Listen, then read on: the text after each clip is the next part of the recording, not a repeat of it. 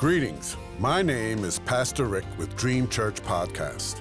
God has given me a yearly devotional on prayer from Genesis to Revelation, guiding you to read and to help you pray daily, with a scripture reference, comment, and ending with prayer. May you be encouraged and walk closer to God, and I invite you to walk with me through this journey. In Jesus' name, amen. Today's scripture reference is for April 22nd.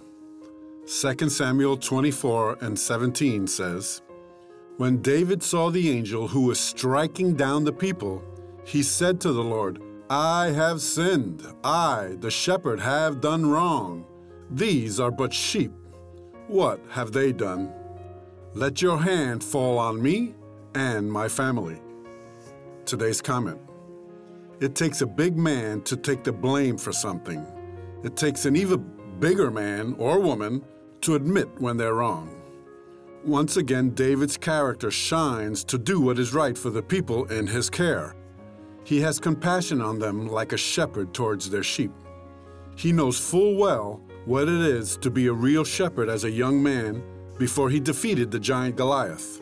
He fought off the lion and the bear to protect his father's flock.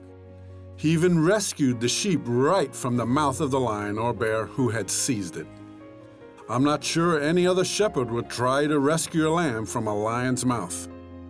The good news is that our Jesus would. In John 10:11, Jesus said, "I am the good shepherd." The good shepherd lays down his life for the sheep. In John 10:17 and 18, Jesus says, "The reason my Father loves me is that I lay down my life, only to take it up again. No one takes it from me, but I lay it down of my own accord." I have authority to lay it down and authority to take it up again.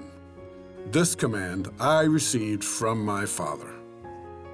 When we are, as children of God, are fully obedient, we then receive a love that is beyond God's unconditional love. It is a love that we all in this world try to earn from our parents and family, our teachers and coworkers. We reap in this life what we sow in this life. So let us sow and plant perfection. Oh, we will fail like David did. But success comes in one's life when they fail and fail. But they learn, and we try and try again. David's sacrificial heart towards God and his people earned him a supernatural respect among the people, and from, most importantly, Almighty God. Let us pray. Dear Lord, I want to be obedient to your commands on striving to be holy, righteous, and perfect. I can only achieve this if it is you who are the one in charge, if it is you who is at work in me, without my will getting in the way. Let your will be done in me. Lord, I rededicate my life to you right now. I say, Jesus, be my Lord. Give me strong convictions. Let me listen closely as a sheep knows the voice of his shepherd. Then help me to obey. In Jesus, my Lord's name, I pray.